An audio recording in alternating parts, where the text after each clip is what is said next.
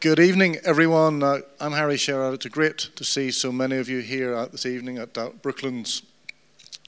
Now, we've had many motorsport personalities here over the years, but have we ever had anybody as versatile as this evening's guest? He's won his class several times in the REC Rally GB. He's won races at the Goodwood Revival.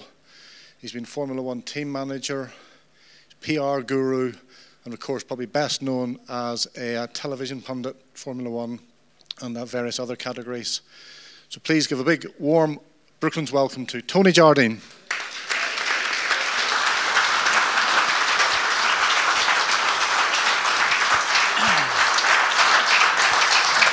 Thanks, everybody, and a big welcome. Thanks for having me along, actually. I'll start with the apologies. I'm very rusty.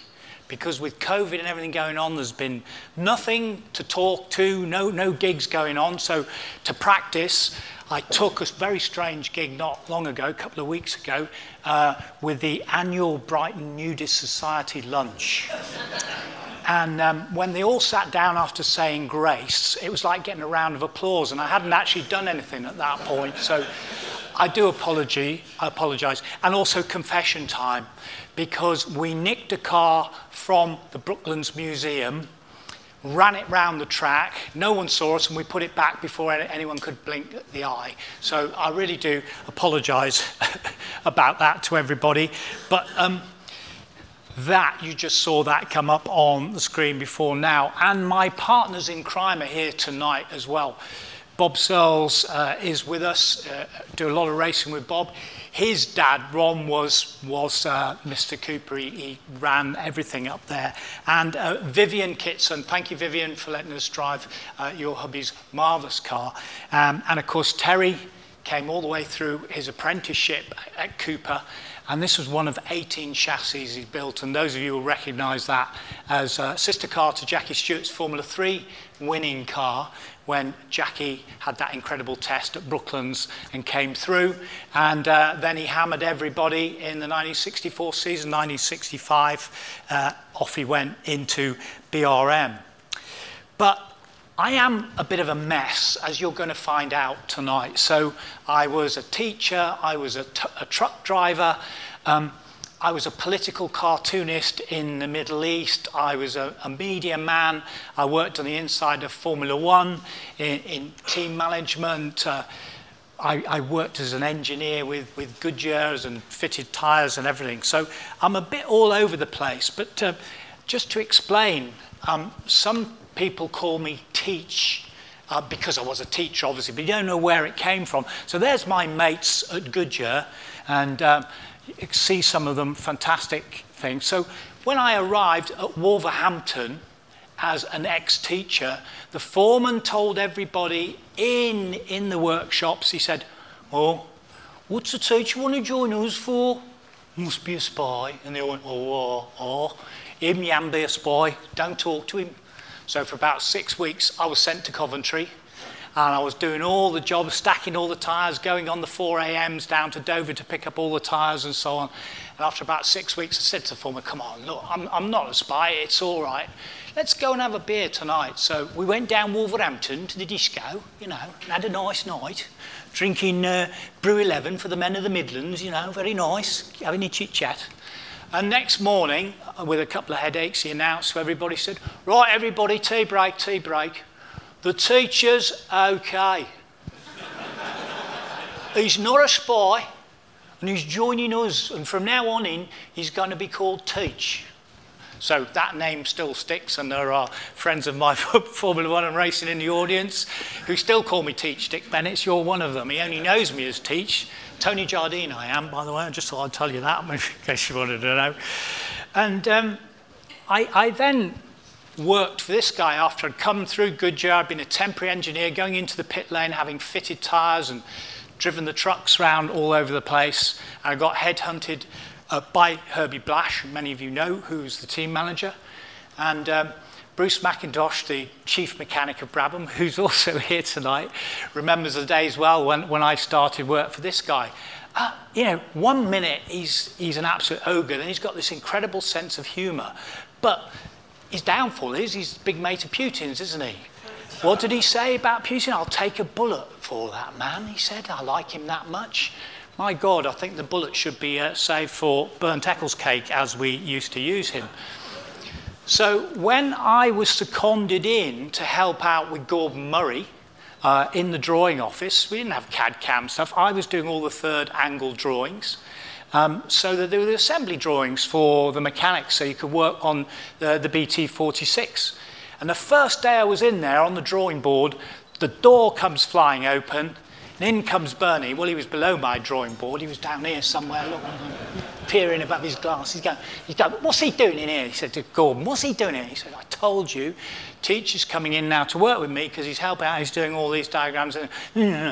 So he came back along past my drawing board, and I saw these little glasses in pieces. He said, that's all we bleep need, isn't it? Another effing designer. And slammed the door and went out. So that was my introduction to such a lovely man, Bernd Ecclescamp. Whereas at Brabham, working with the legendary Niki Lauda, still my favourite for so many reasons. Not just the hero status, it was his cunning, it was his racecraft. His humour was beyond anything that I can actually remember. But you have to think back to those days of 76, and what happened with the accident and how brave he was, because they were administering the last rites, and inside he said, I'm not having this. And he pushed those pipes further back down to his lungs to suck everything out. I mean, it was a right mess. I mean, he'd lost an ear, the whole thing. And yet, 6 weeks later, at Monza, many of us watched him with his scarred head and bleeding head, putting his crash helmet out and going back out into qualifying, which was, an amazing performance. But man of few words. And what I loved, I sort of listened to Niki a lot because you have to listen to the words. His teeth used to come like this. And he used to say, yes, okay. No, yes, Bruce, fix the thing. Okay, we go. Press conference. Everything good, Niki? Engine good, tyres good. Thank you very much. I must go. Bye-bye. Off he goes. So British Grand Prix at Brands Hatch.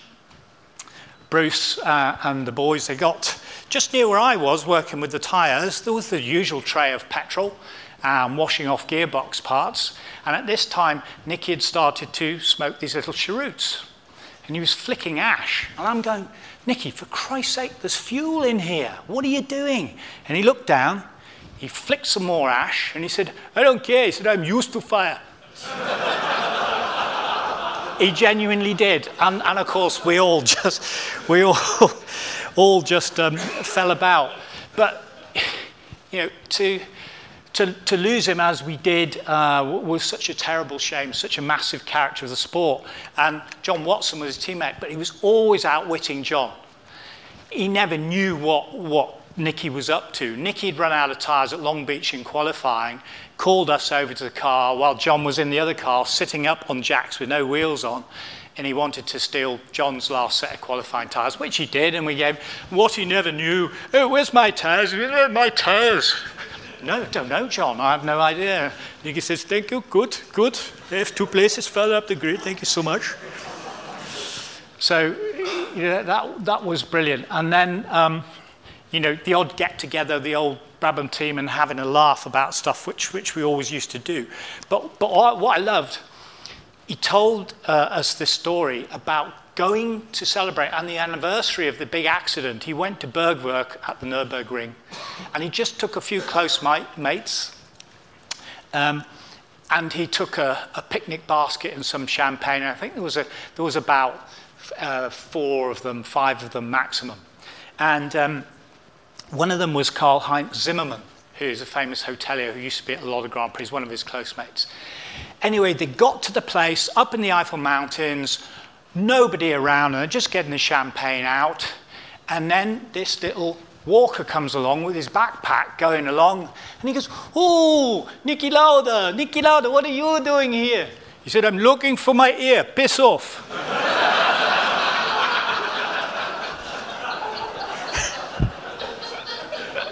It's true, he told us that. And then I was going to the Brazilian Grand Prix, and I got the Times newspaper, And the inside of it was a massive picture of Niki Lauda. And it was all about the film Rush that was coming up. And this young actor that was going to play him and so on and so forth. So I thought, I'll risk going up to see Niki, because he always goes, you know, whatever.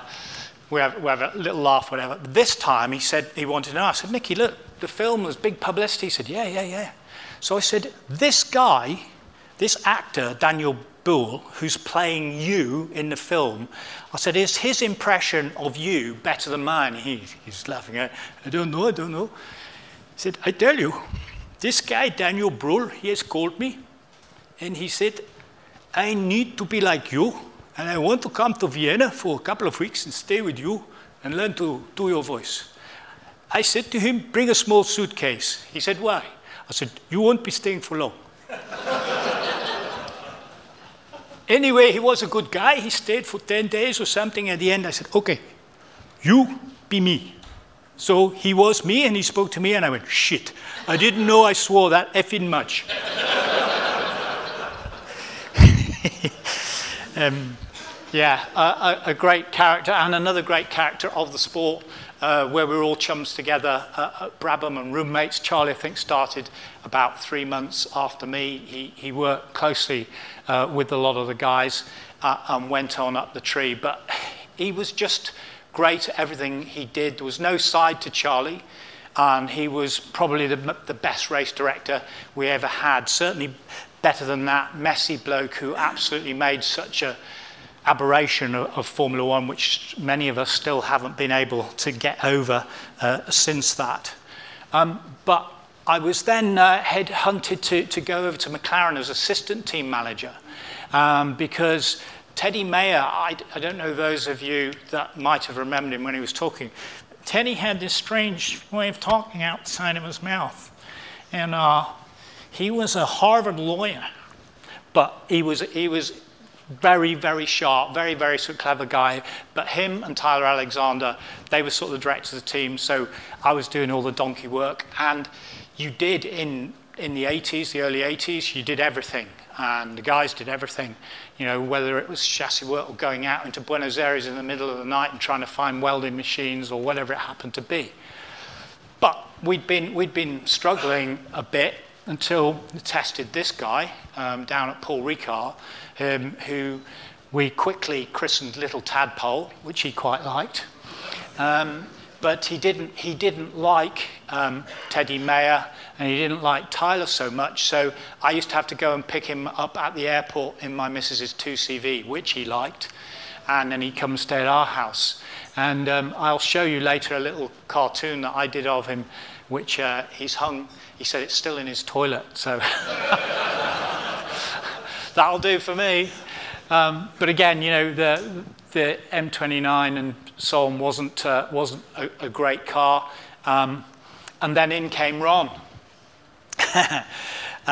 Neil Trundle's here with us tonight, and he knows all the stories about that. And you've heard all the quotes, you know, second is first of the losers, and so it goes. And still, when I see him, he came in with the backing of Marlboro, and 50% of us were given the Evo, including me. And to this day, he says to me, "You still sore because I sacked you?" I said, "No, Ron, you did me a favour. I went and did lots of other things and learned lots of other things besides that." Now, that's also the favourite driver of Charlie over there. So Charlie will get his autograph for you a little bit later on. No problem.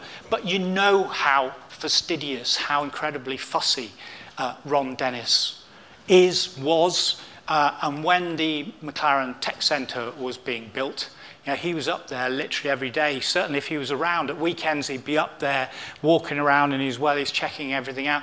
It just meant so much to him. But of course, everyone had to be so clean, so cleanly. And I think it was one of the first big sites in the UK where trucks that came in, the drivers had to go in and get the hygiene lecture and spray all their tyres so no mud went up the pathways. And it was that kind of stuff which all filtered down from Ron. So you can imagine his distress when he was told that there was drugs potentially on the site amongst this massive building force. So he put these signs up everywhere, and one of them just said, say no to crack. All it did was having 100 builders pulling up their jeans all the time. I love Ron. Well, we always get a great quote from Ron. Now, having worked with Mansell, because by this time I'd become account director on JPS, I was working for an agency, I'd been to America doing a lot of marketing on that side. I came back on the other side of the fence, literally, and that's where the link kind of changes. So I was account director on the JPS brand around the world, whether it was BAT or Imperial Tobacco, it was inshore power boats, it was Formula One, it was JPS Norton with Barry Sheen. So I was having a great old time, but I was never home, and it was very, very, very busy. But I've never worked with someone so miserable. Right. Oh, Tony, I'm not sure I want to go out today. Oh, when's this test going up? Oh, no.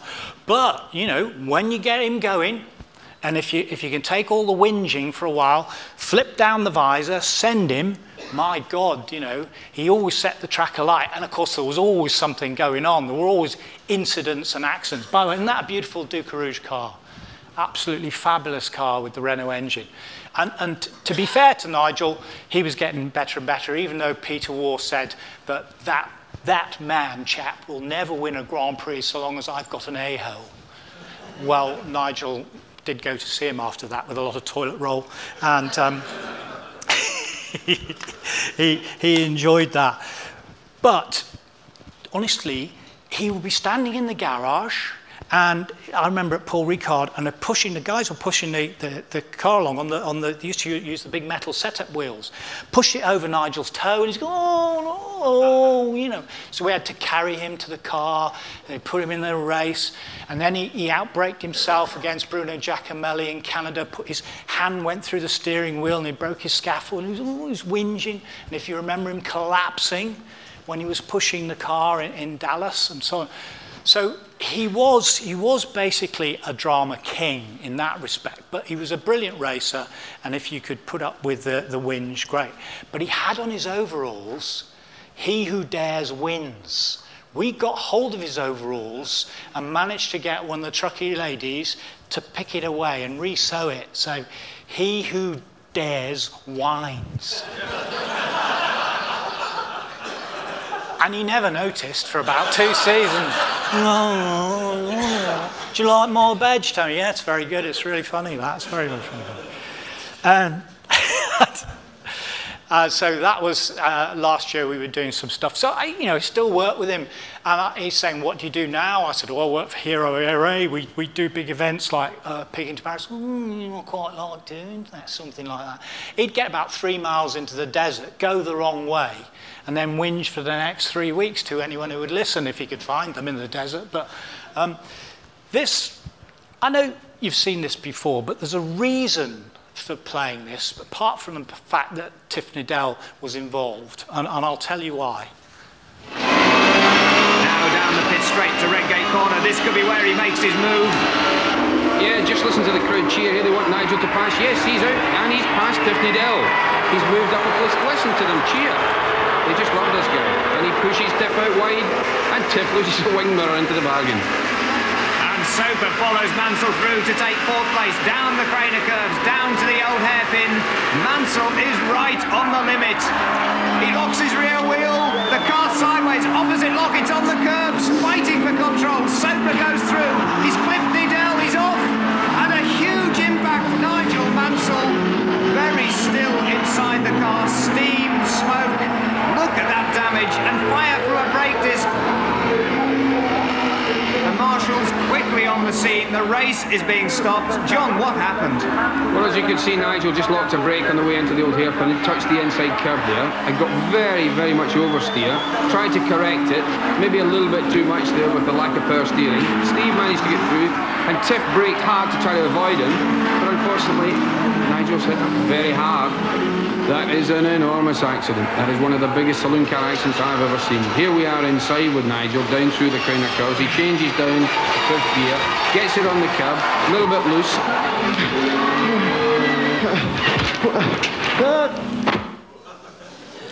So, Andy Rouse, who was running the car, told me that they'd got the two-way radio and they're going, Nigel, you okay? Nigel, you okay? Because you could see he wasn't looking good. They go, Nigel, you okay? And eventually he spoke. He said, I can't speak, I'm unconscious. I said, Andy, that's a great line. I'm having that one for sure. But Nigel's teammate was a great mate, very, very sophisticated guy, but a lovely, lovely man, Elio De Angelis. And it's one of the times in my career that I was very sorry for getting too close to a guy, because we really were good mates. I can remember being at a big sponsor dinner, and there were literally 300-400 people in this massive room. And Nigel got up and said a few words, and then, you know, they all fell asleep. Elio got up, and he told a couple of little stories, but in his impeccable English. It literally brought the house down. And he was laughing with them, and he sat down, and Nigel got me by the he said, he's not funny, you know. No. So sadly, when the big accident happened where he was testing the lie-down Brabham at Ricard, I was actually on a stage with Richard Branson when we were launching Virgin Atlantic Challenger 2 at Lowestoft, when the guy from Press Association came up to me and told me what had happened. I mean, at one stage, he came over and stayed for the weekend. I remember our little daughter was in a pushchair. We all went down the rugby club.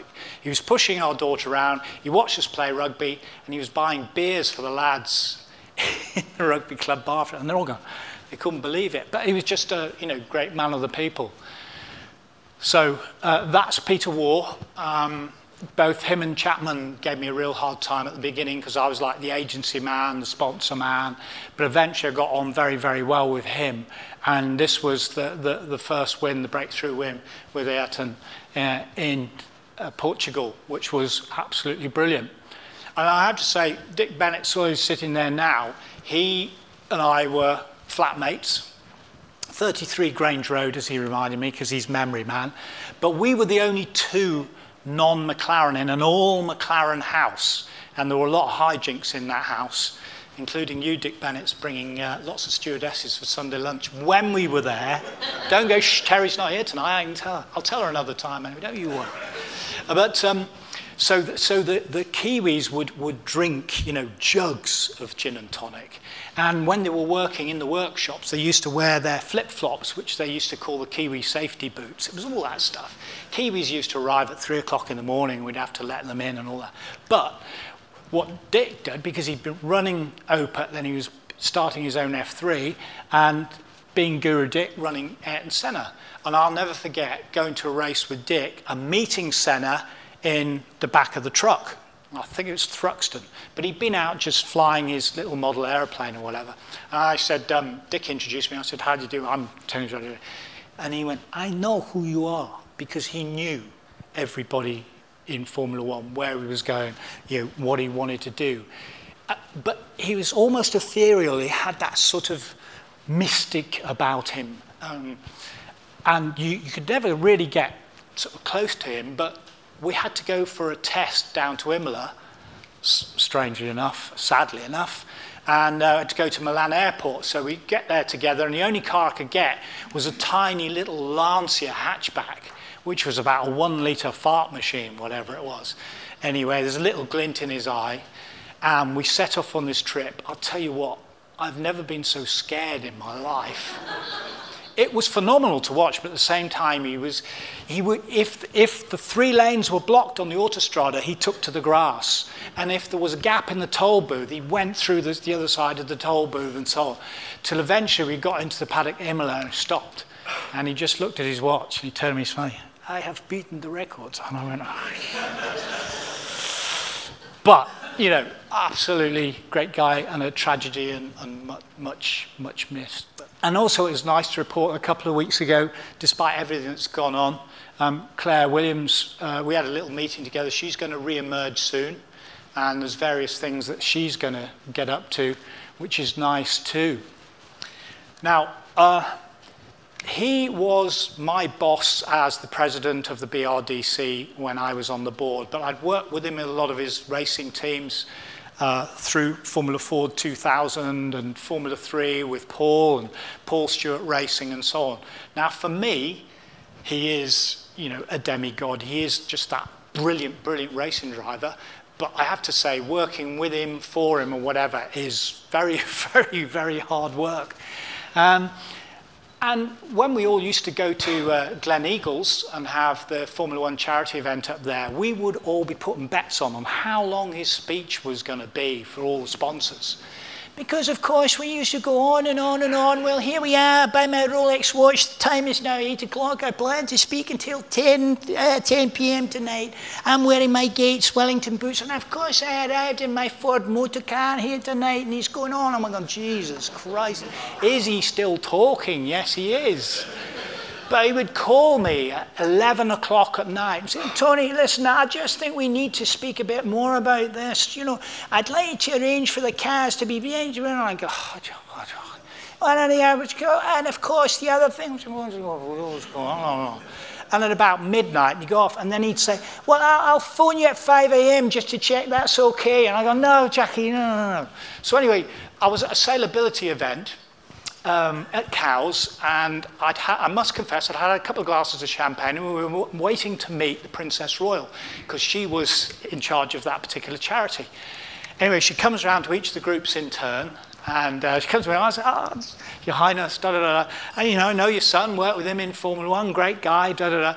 And I launched into my Jackie Stewart, and I said, do you ever with Jackie Stewart when you get the calls? And I said, Your Highness, I have to hold the phone away, and he's still talking half an hour later.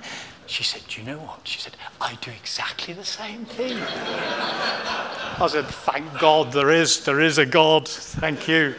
But I think that, you know, he is a true Scot. He is tighter than two coats of paint. He does swim under toll bridges. With Stewart Grand Prix, you know, it was tartan mugs, tartan hats, tartan rugs, you know, anything that was making money, of course, that was it. And as Wiley Scott once told me, he casts his bread on the waters, but only when the tide's coming in. So the thing is, I did hear another story which was quite nice, because one of his original girlfriends that he was going out with, anyway, he took her out in the Trossachs nearby where he lived, and he was rolling around in the bonny banks and braes with his young girlfriend and getting a little bit amorous. And she said, Jackie, stop it. You're going a bit too far. Just leave me alone. No. And he carried on. She said, stop it, Jackie. You're treating me like a prostitute. He said, there's no mention of money when we started this.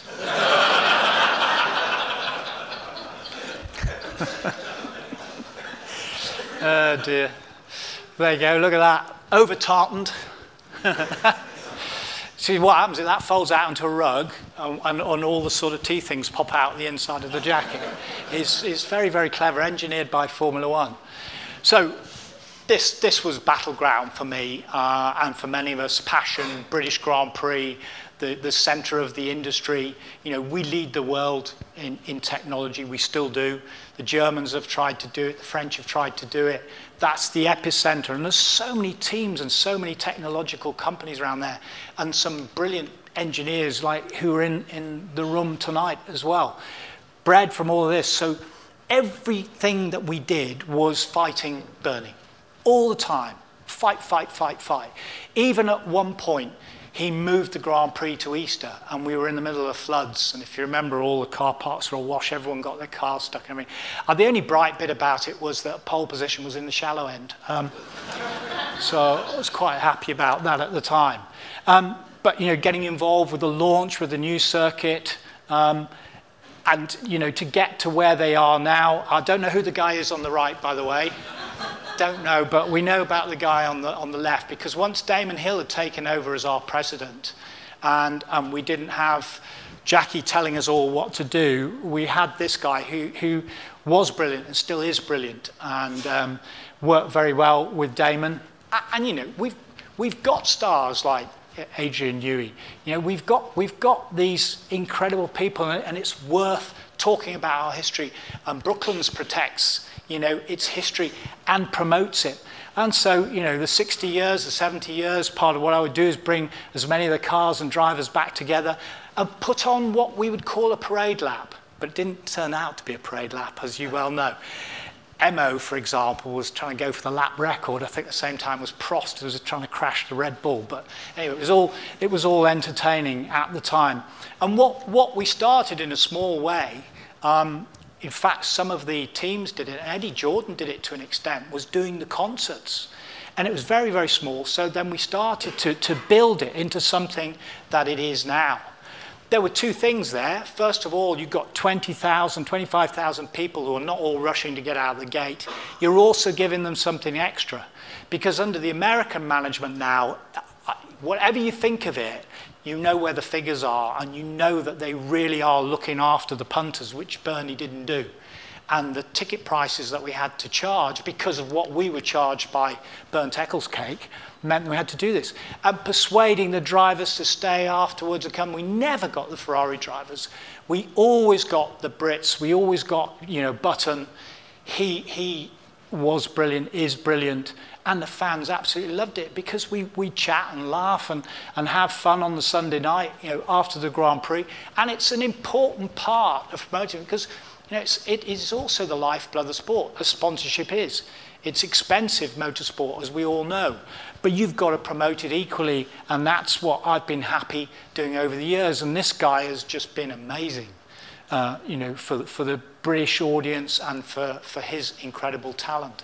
And that's why, you know, he was robbed of his 8th world title. Well, okay, that's my opinion on that.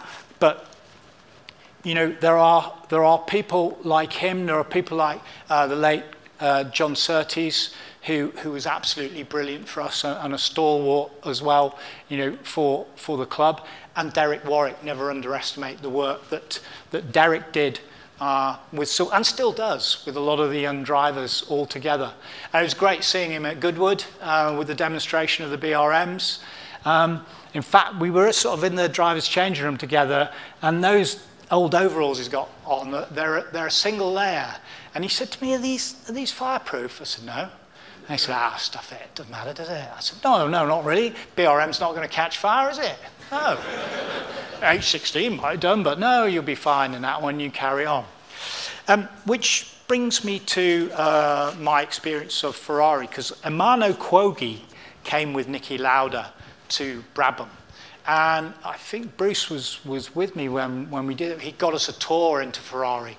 I think you will know that Ferrari is a religion, you know, for the Italians. They don't know anything else. They don't want to know anything else. And it doesn't matter about the drivers. The drivers just have to win. They're just merely light bulbs. You know, it's that brand. It's that prancing horse. It's that amazing thing. And by the time Todt and Brawn and everyone got together, they internationalized Ferrari, and that's how they made it such a success, because, you know, it was British engineering, it was, you know, the German driver, and so it goes on. There were French, there was English, Belgians, all sorts.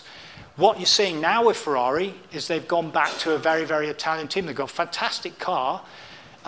Can't use its tyres right, they can't do strategy right, but they do need to stabilise in a certain way. This guy was, you know, win at any cost, and it's so sad, of course, what has happened to him. Mick Schumacher's there on the grid, but again, quite a demanding guy to work with, understandably so.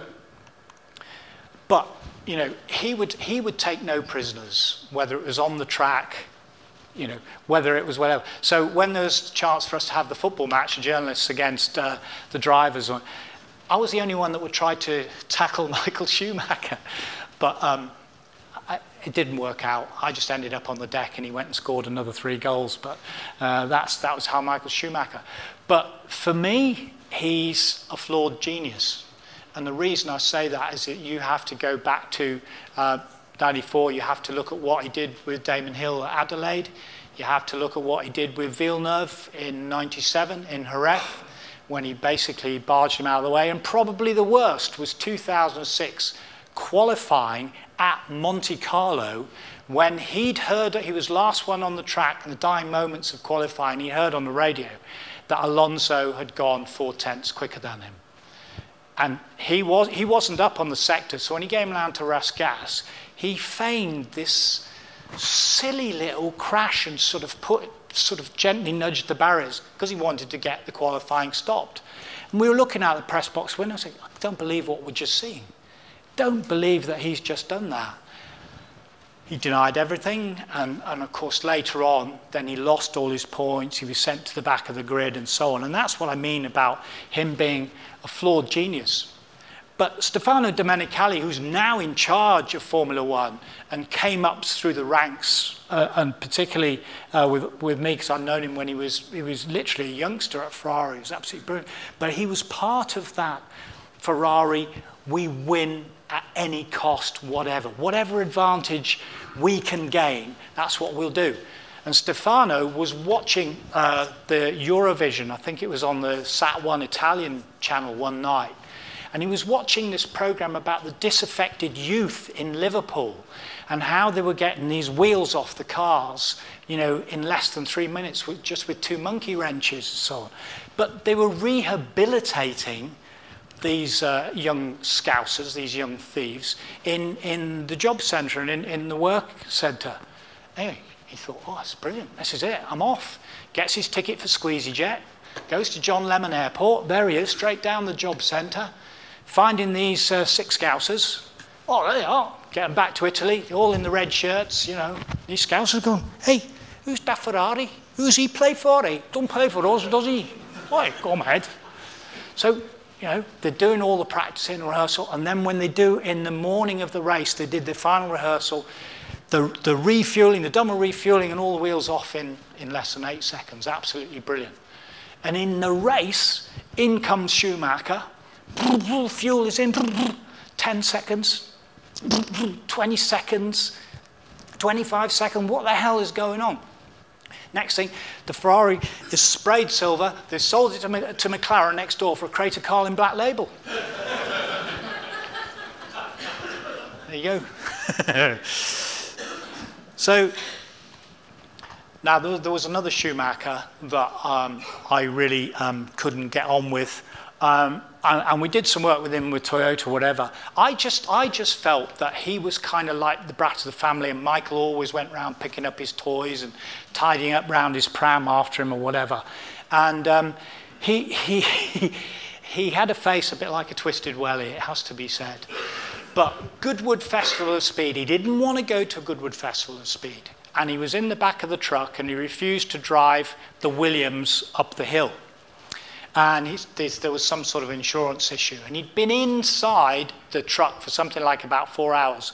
Was up by the steps of the truck was a young fan, a young Ralf Schumacher fan, waiting for his autograph. And with this young lad was his dad, who was quite a big, meaty sort of guy. Anyway, eventually after 4 hours, he has to come out of the truck because they've resolved all the problems with insurance. Ralph comes down, pushes the guy out of the way, nudges his way past the little lad. Big mistake, big mistake. Then the shit really hit the fan. In fact, it was the first case in Formula One of the fan hitting the shit that anyone has ever actually seen.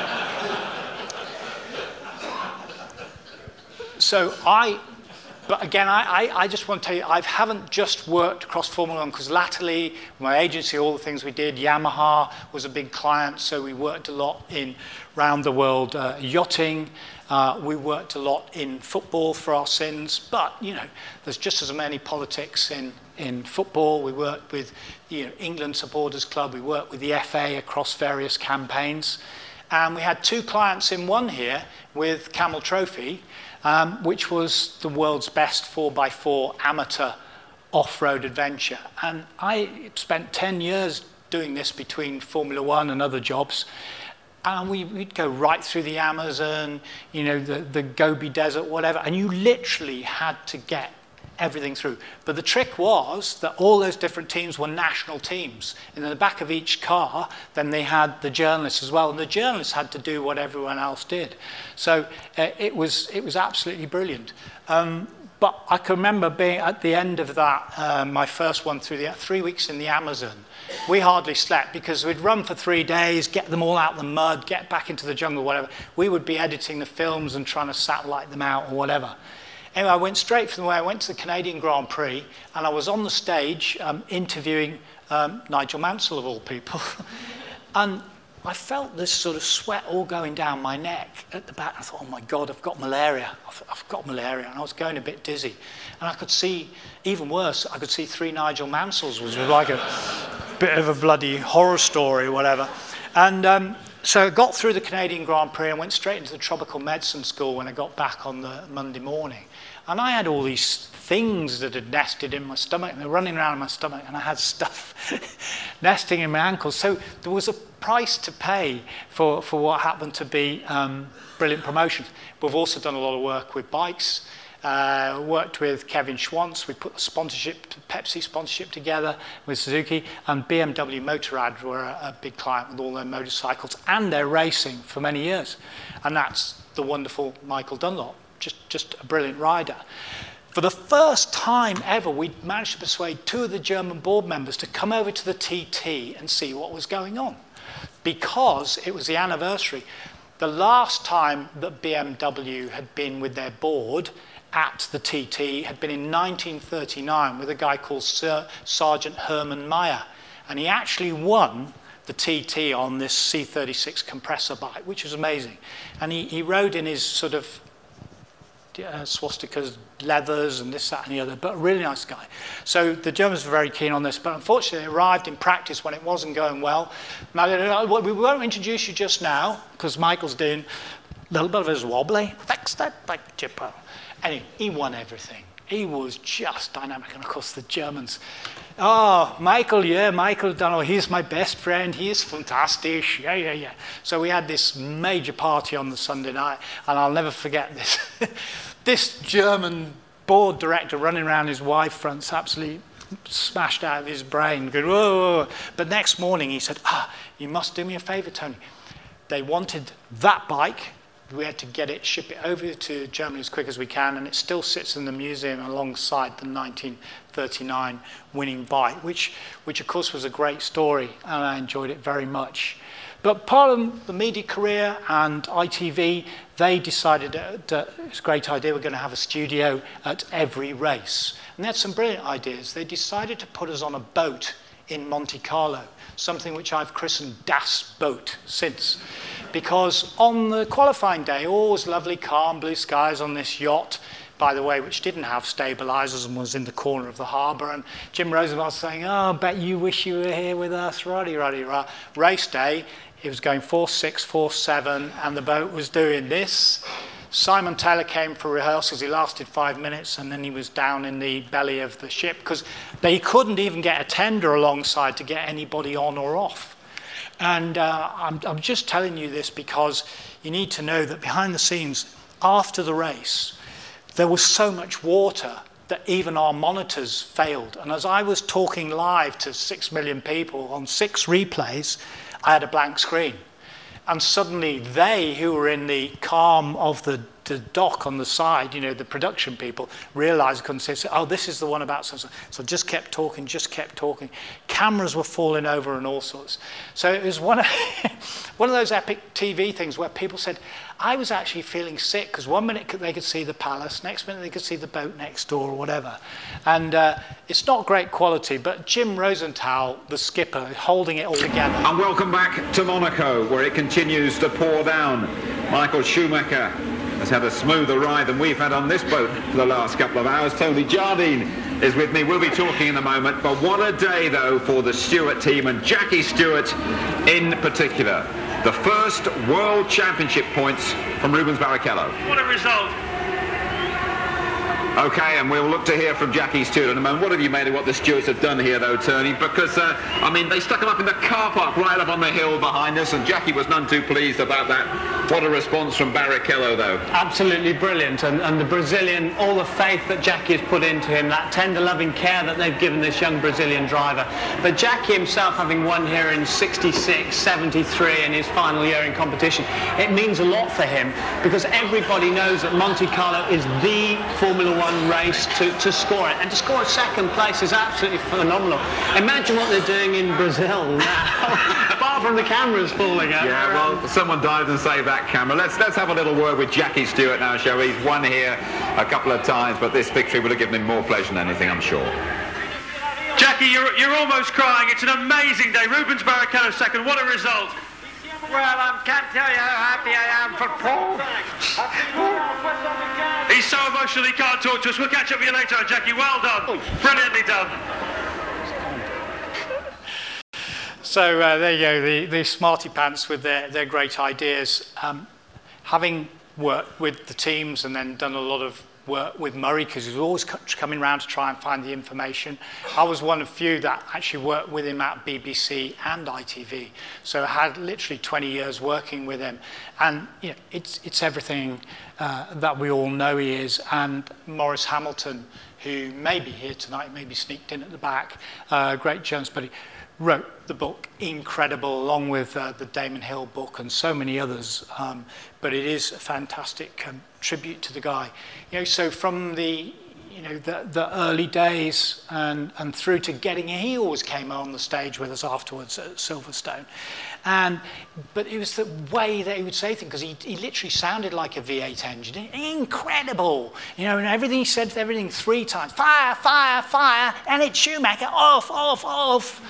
Oh, just absolutely loved that stuff. And he said he didn't make mistakes, they were just prophecies that went wrong. And James Hunt, quite rightly, used to call him Muddley Talker, which I thought was great fun. But the Australian fan club, they were massive. Every time you go to Melbourne or Adelaide, they were there to mob him. They were waiting at the airport, thousands of them. They loved Murray Walker. And if you joined the fan club, you got the T-shirt, which said on the front of it, unless I'm very much mistaken, it's Murray Walker. And when they walk past, on the back it says, I am mistaken, it is Murray Walker. And they absolutely loved that stuff. But I took him to, no, we were in Canada, that's right. We were in Canada, Montreal, and we'd arrived a day early to get acclimatized, as you do. And I noticed on the films that Gladiator was on. I said, Murray, do you fancy come to the movies? He said, oh, the pictures. Oh, yeah, let's go to the pictures, teach. Rah, rah, rah. Anyway, the beginning of the movie, or the film, is this incredible battle in Germany against all the hordes of the Mongols, and the noise is absolutely horrific. You cannot hear, and this was all in surround sound. And in the middle of all this noise, Murray goes, Christ, teach! And it was louder than the noise of the battle. And the Canadians turn around and go, shh, Murray, shh. What he would call a cacophony of sound. But, you know, look at this, and then I'll talk to you in a little while, because you have to listen to it. And it's one of my favourite outtakes, because at the beginning, Damon is correcting Murray all the time. And at the end, Damon gets snookered. Let's go! And Damon Hill leads into the front. And here comes the pasta. It's a pizza, Murray, it's a pizza. Mmm. And here comes the pasta. I forgot what I was supposed to be saying. There's pizza everywhere. Hill spun his pizza through 360 degrees or even 180 degrees. I knew that. And here comes the pizza. It's a pasta Murray. Congratulations, Damon. We knew you'd do it in the end. Oh dear, I just keep watching that. It's so great. So then in the early days, from radio to BBC, I never sold my agency. Always kept the agency, but I started doing a lot of work with IRN, and then BBC, then ended up working with ITV after that, and then I went back to Sky, and latterly I'd done, the last 4 years, I did a lot of work in the Middle East. Quite lucrative, you know. But this Al Jazeera with beIN Sport, because they had the rights. They don't have it anymore, but you know, we had all the big screens, all the equipment. But when I was at Sky Sports News I only stopped working with them about 2 years ago.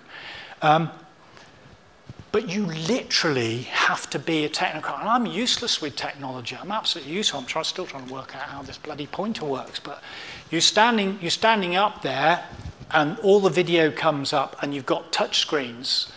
And this touch screen, at one time, it just froze. And when it's live, and all these cameras whirring around you, and the guests sitting over there watching you, and you try to keep talking above what's going on, and then they're telling you what the solution is, and like what seemed like a minute but was only 10 seconds or so, we got it going again. And I said to you, I was a political cartoonist when I was in the Middle East, because I was a teacher by day, and I used to go to the newspaper at night and draw political cartoons. And then the BBC asked me to do some cartoons. Now that's the one that Prost has got in his toilet.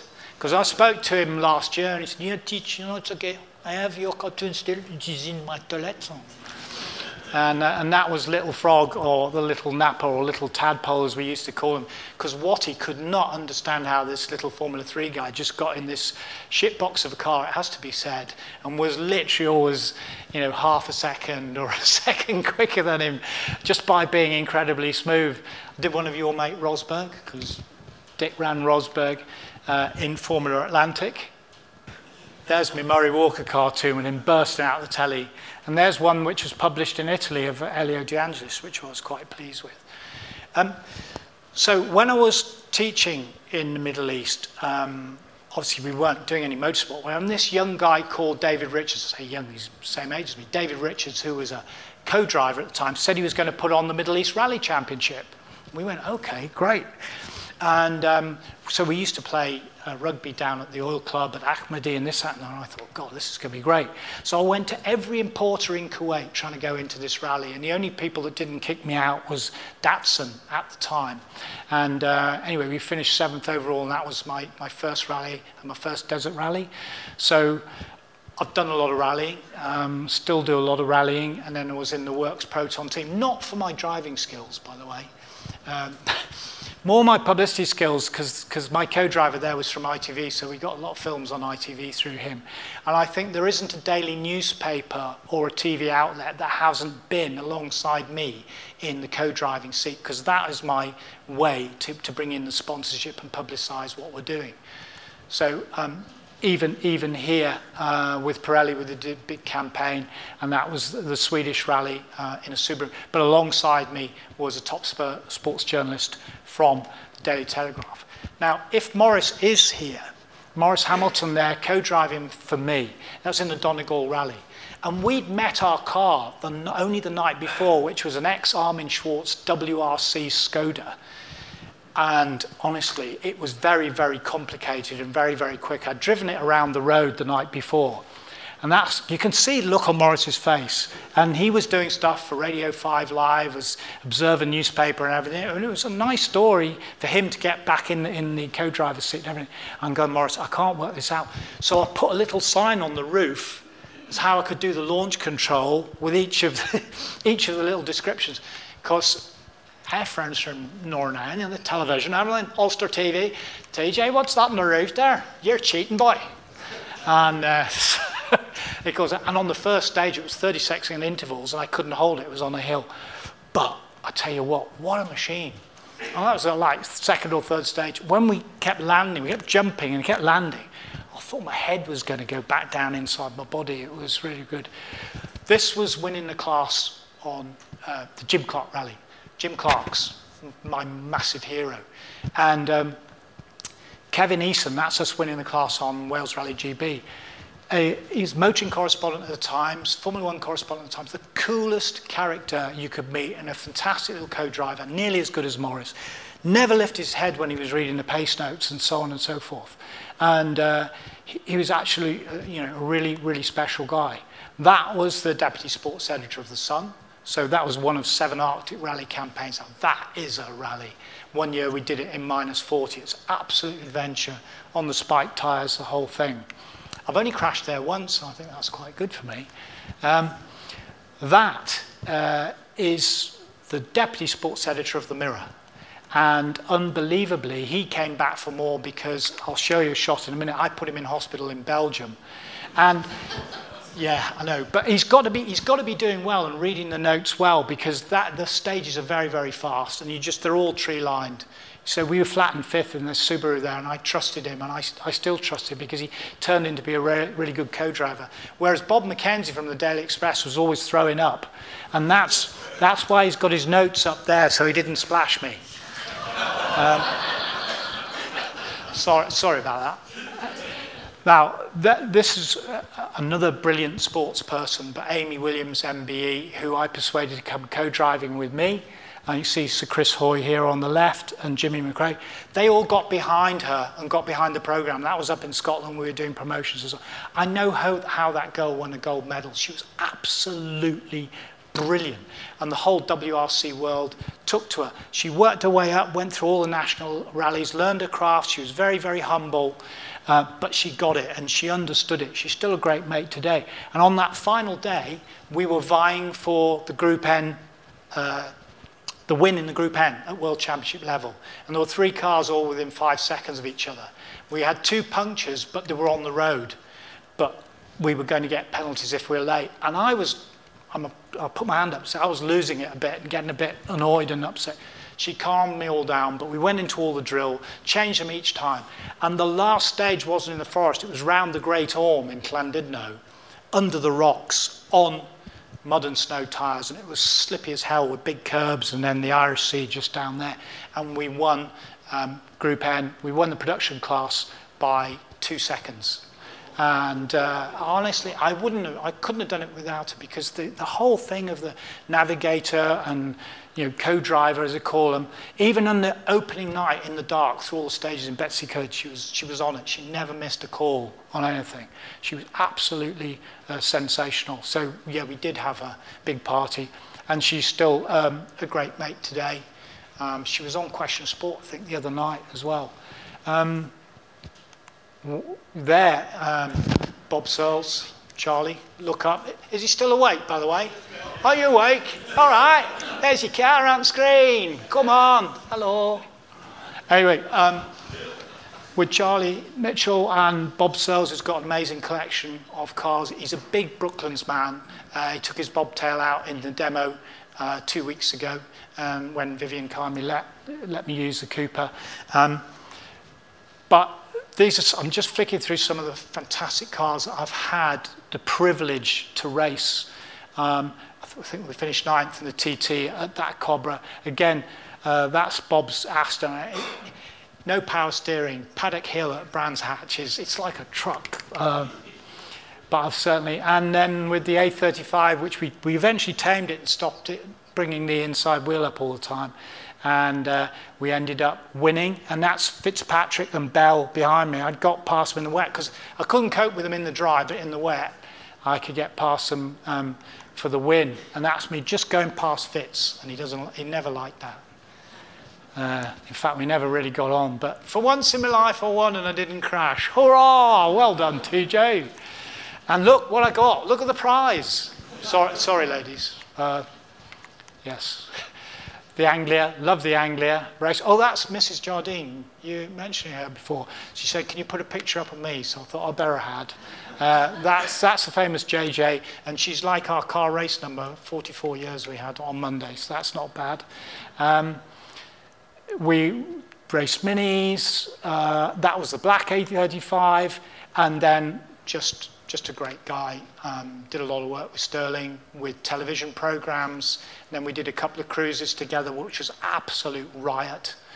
So, we all know about the legend that he was, just a smashing bloke. But as I get to the end, I just want to tell you this about Goodwood. Only at Goodwood I think this could happen, because my dad was a pilot in the Second World War in Fleet Air Arm in Swordfish. And he signed on underage like a lot of the lads did, whether it was Army, Air Force or whatever. And they took him on at 17. He went straight to train in Canada and came back, and they literally put him straight on this old aircraft carrier and sent him on the Arctic convoys, aged 19. And that's a picture of old man. I mean, apparently my mum said I'm the spit of the old man, but we got his badges and everything. 5 years ago, a Swordfish flew in at Goodwood to go on the static display. I went, oh, I've got to go and see this. And I went to see the guys from the squadron from the South Coast to look after it. And that plane had been on his aircraft carrier. And they said, if we can find the logbook, we can tell you if your dad's flown this aircraft. But of course, I didn't. You know, his logbook is long since gone. But we did a big picture of me in the plane, in the old flying suit and everything. And unfortunately, because I'm spit with dad, I gave it to Mum at Christmas and said, this plane was on Dad's ship, because when she opened it, she went, woo, there was a lot of tears, quite naturally that. So we won the semi-lightweight class last year in the Legends with the E-Type. Now that, Harry, is a genuine Belfast team.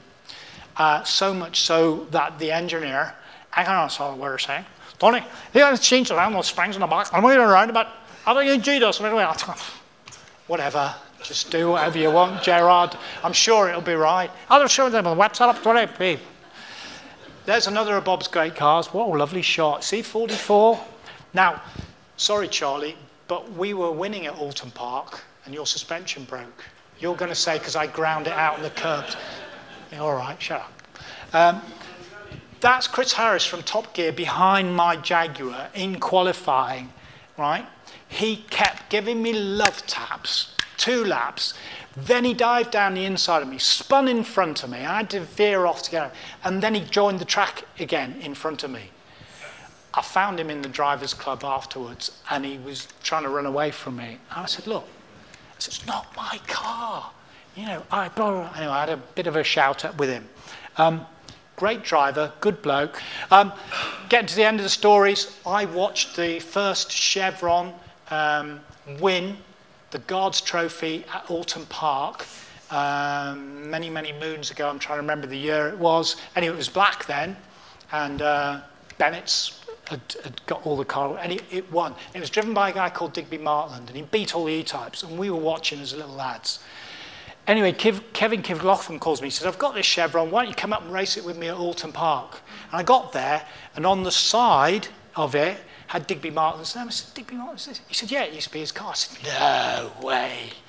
So the car that I'd watched like 50 years before, I was then going to race at Alton Park. So I called my mates who are still around and have been with me then, and they came up and watched us race, and we got third in the, I think it was in the 2-litre class. But my God, what was it? It was a 2-litre like BMW 4.2 engine in that. It was just unbelievable, phenomenal. Yes, so that was when I put the sports editor of the Daily Mirror in hospital, because I barrel rolled 8 times in Belgium. And credit to the Belgians, because within 5 minutes, the safety helicopter had landed, because as it was going over, I knew what was happening, and I could see the blue bit at the top and the brown bit at the bottom as the windscreen got spidered, but more and more smoke coming. Poor old Des didn't know, and you'd hear the air coming out of his body like in a sort of washing machine effect. And then when we finally came upright and I could see the blue at the top, he was like so, I thought he was a goner. Anyway, I couldn't get out, and these guys came, got us out, and they airlifted him to hospital. When I called the sports desk, they said, is he still alive? And I said, yeah. They went, oh, that's a shame. But I said, so what do you want? You've got to get some pictures in the hospital. So our team manager, French team manager, got in with the photographer, sweet talked the nurses, and he was on one of those, you know, flat things in a brace and the whole thing. And he heard the motor driver, the camera going, he went, you bastards, you. Anyway, that picture appeared on the back page lead, full of colour of the Daily Mirror next day, with him like that, and beautiful graphics of the car. But you could read every sponsor. The sponsors were ever so happy. And especially it was insurance, because I said in the quote, and the first thing I did was call my insurance company. Yeah, never missing a trick. This was Peter Todd. And Peter was page 3 model. But I put her off on Wales Rally GB.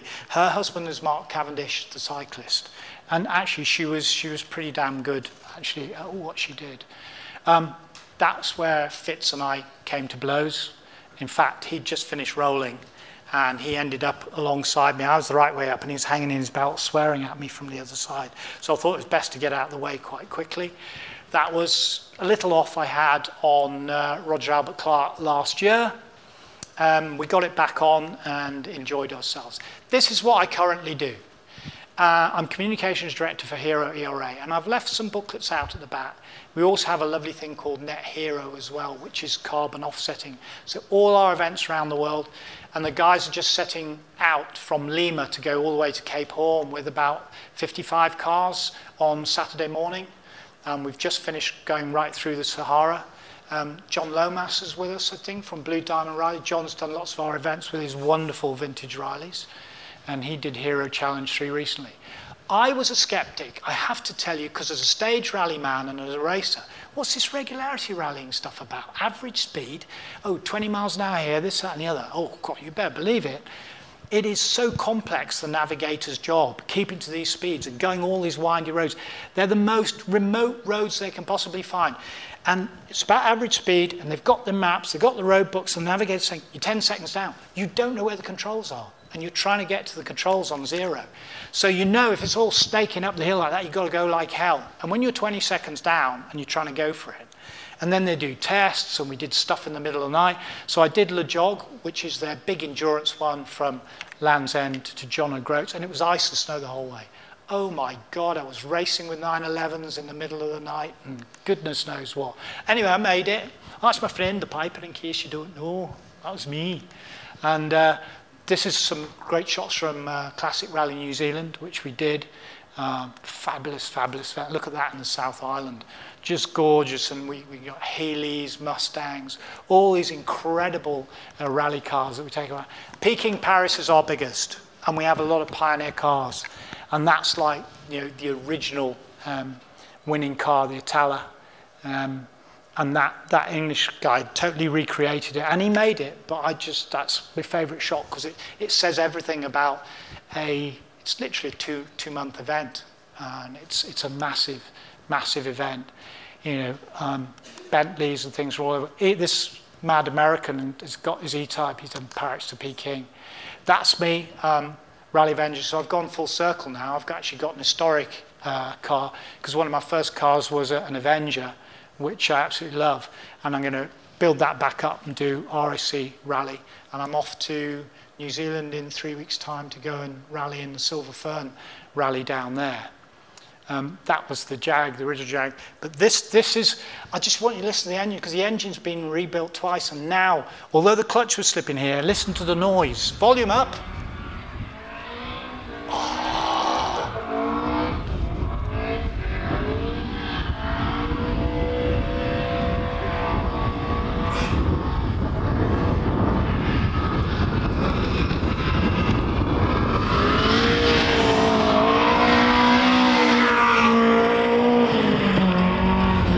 Who'd have thought it, eh? Hillman Avenger. What about that? Bloody hell.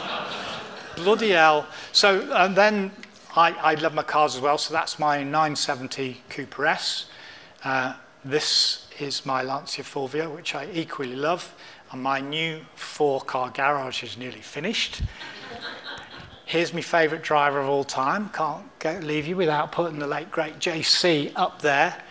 And finally, Harry Sherrard, Brooklands organiser, a great rally driver. He has done some of our rallies together with Mrs. Sherrard, and they've had podiums before, but this is the first one for Maurice Hamilton, the journalist I told you about, and they did bloody well, and he brought the Audi out, so I was really, really pleased with that. Listen, I hope you've enjoyed it, and I'm sorry I've kept you a little bit, I get a little bit excited and carried away, but thank you very, very much for having me.